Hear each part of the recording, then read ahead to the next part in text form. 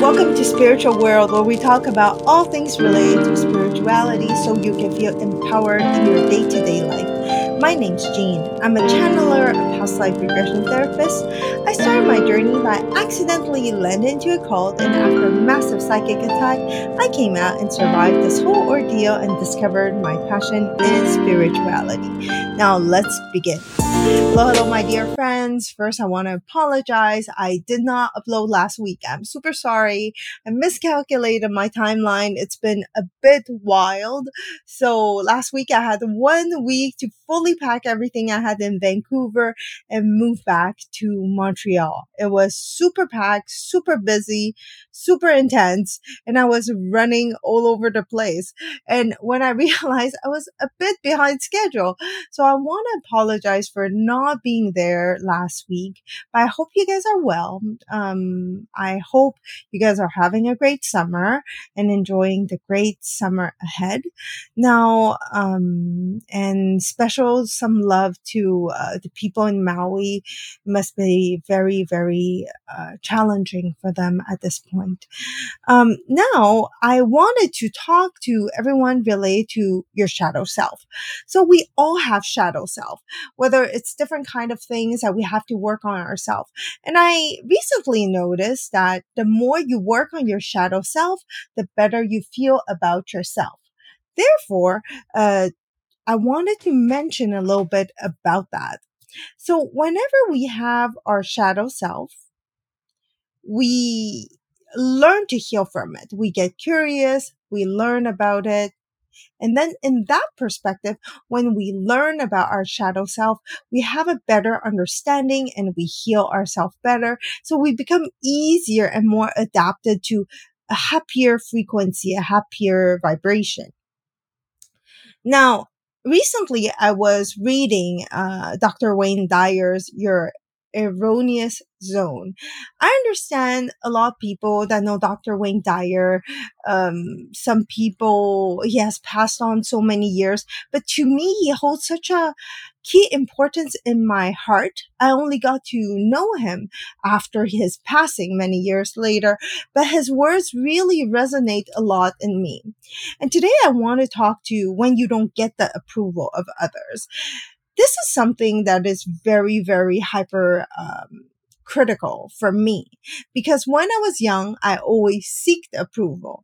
My whole life, I've been seeking approval until I realized one day that there is no need to seek for approval, because when you seek for it, you might never get it. Because when I was reading his book, he was saying like, yeah, you might get approval of 54% of the people, 53, 54% of the people, whereas the rest of the 46%, they will never approve of you. And you have to be okay with that. And that was a shocker to me, because I could not know that, oh, it's normal not to get approved. It's normal that your family and friends don't approve of you. That is okay. And we have to make peace with it, because at least half of the population might not approve of you, and that's okay. You have to accept that's who you are. And a lot of time when people are hurting us with their words, we can whether fully accept it and let it paralyze us and allow other people to make decision and guide us in the path that is not aligned with who we are. Or we could choose to say, that's okay. It's a path that is not me. It's not me, but I'm going to choose my path. It's okay if you disapprove of me. It's okay if you don't agree with me, and that's okay. And when you say that, you give yourself power and you empower yourself in who you are. So a lot of time, whenever that happens, you hold much more power, much more strength, and eventually you learn to self-love yourself more. And as you do more and more of that, you become much more stronger, much less fearful, and you will make better decisions in the long run. Now, it's really important to think about it this way. You have to think, according to Dr. Wayne Dyre, to say, okay, the people that say mean things about me, or they say things out of love, but maybe not approving of me, they have an opinion. They're entitled to it. There could be opinion of me. That's okay. They're entitled to it. But doesn't mean it's who I am. They're entitled to their opinion. They're entitled to call me different kind of mean things, different names. It's what they're entitled to do. But it's not me. It doesn't validate who I am. Because once you accept the wrongful words of others, you put on the label on yourself and you cannot untake it off. And once you accept that, you gradually become what people talk to you about.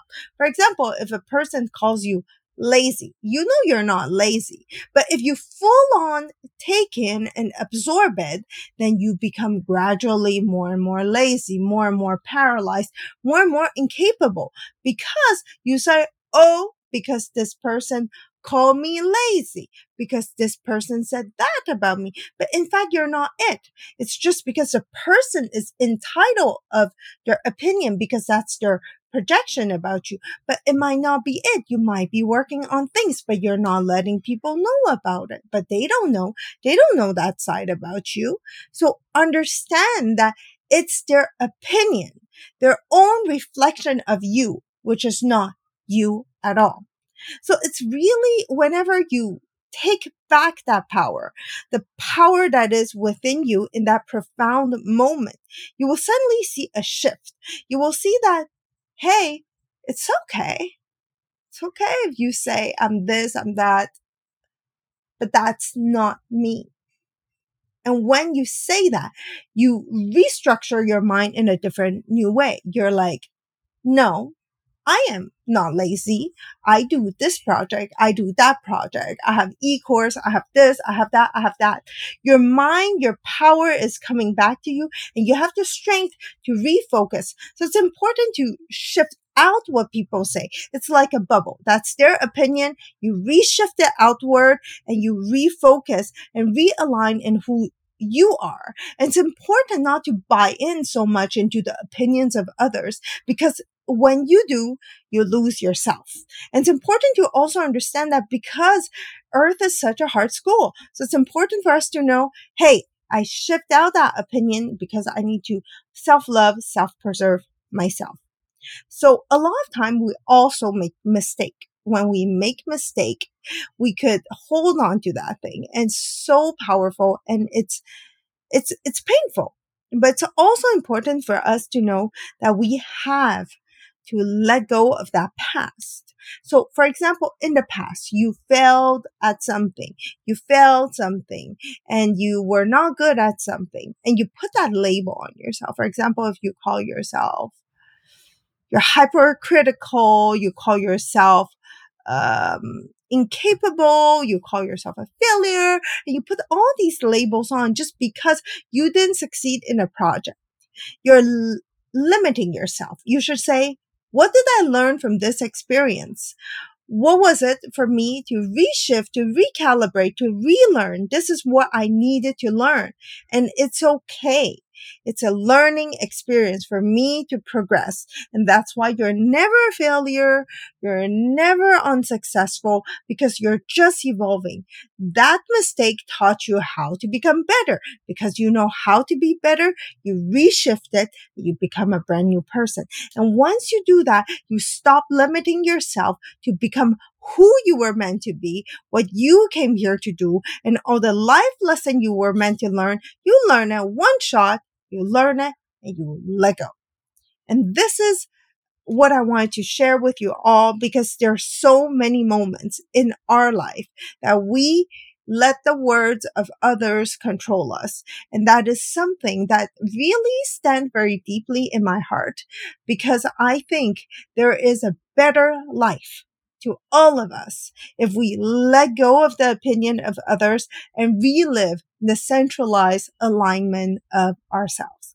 So this is all I wanted to share with you all this week. I hope you're well. I send you all lots of love and I'll see you next week. Thank you and bye-bye.